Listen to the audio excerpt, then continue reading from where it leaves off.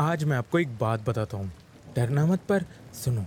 ये बात है मेरे कॉलेज टाइम की, यानी कि कुछ साल पहले की। हम 4 दोस्त हुआ करते थे और उनमें से हम एक दोस्त के घर हर रोज़ जाया करते थे। उसकी फैमिली वाले बहुत अच्छे थे, उसका घर बहुत अच्छा था, पर सिवाय उसके रूम को छोड़कर, क्योंकि जब भी हम उसके रूम में एंटर होते थे तो सभी को कुछ ना कुछ अजीब फील होता था। और कितनी बार तो किसी के धीरे धीरे बात करने की आवाज़ें भी आती थीं, किसी के चलने की आहट से आती थी, जैसे कोई दबे पांव चल रहा हो। और हाँ, उसके कमरे में एक खिड़की थी जिससे बड़ी तेज़ हवाएं आती थीं।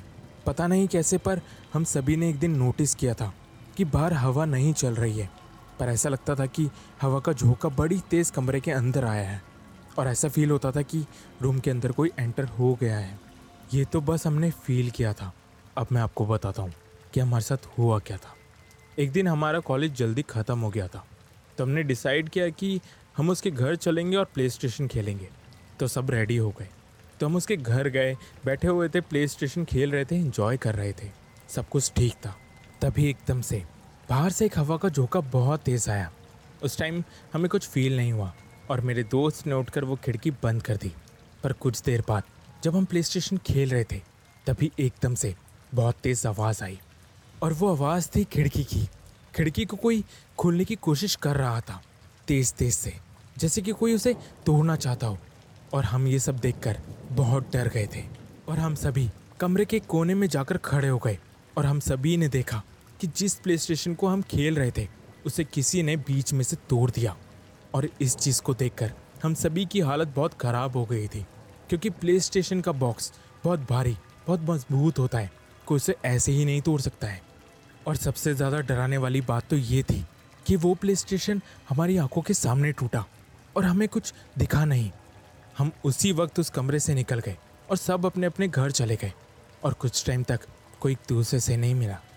और थोड़े टाइम बाद जब हम सब एक दूसरे से मिले तो जिसके घर हम जाया करते थे वो दोस्त बहुत शांत हो गया, ज़्यादा किसी से बात नहीं करता था, एकदम चुप चुप रहने लगा, किसी से कुछ कहता ही नहीं था। और ये चीज़ सब नोटिस कर रहे थे, पर कोई किससे बोल नहीं रहा था। हमने उसके घर वालों से बात करी, पर उसके घर वालों ने बोला कि सब कुछ नॉर्मल है। पर हम सभी को कुछ ना कुछ अजीब लग रहा था, क्योंकि एक बोलने वाला लड़का एकदम से चुप कैसे रह सकता है। मैं सही कह रहा हूँ ना, क्योंकि ये नॉर्मल नहीं है। खैर, एक दिन हम सभी ने उसके भाई को पकड़ा और उससे पूछा कि उसके भाई के साथ क्या हुआ है। उसने वो सारी बातें बताई जो हमारे साथ हुई थी उस दिन। पर सबसे ज़्यादा चौंकाने वाली बात ये थी कि वो उस कमरे में नहीं था जब हमारे साथ वो सब हुआ। तो उसको ये सब कैसे पता चला? हम सभी को कुछ समझ नहीं आ रहा था कि चल क्या रहा है। और जब उसके भाई पर जोर दिया तो उसने वो चीज़ें बताई जिनको सुन के आपके रोंगटे खड़े हो जाएंगे, जैसे कि हमारे उस दिन हो गए थे। उसने बताया कि जो उसके कमरे में खिड़की थी उससे हवाएं नहीं आती हैं, उधर से जिन्नात आते हैं जो उसके पीछे पड़े हुए थे।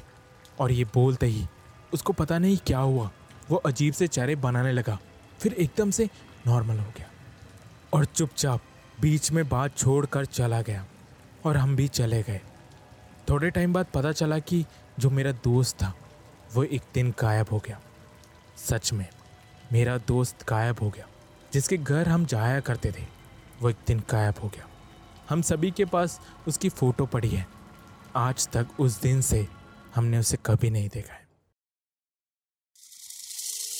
आज भी ये बात सोचकर मुझे दुख होता है और बहुत सारी मन में बातें रह गई हैं कि जैसे उसके भाई को अगर ये सब पता था तो उसने कुछ किया क्यों नहीं, उसकी फैमिली को सब कुछ पता था तो ऐसा हुआ क्यों।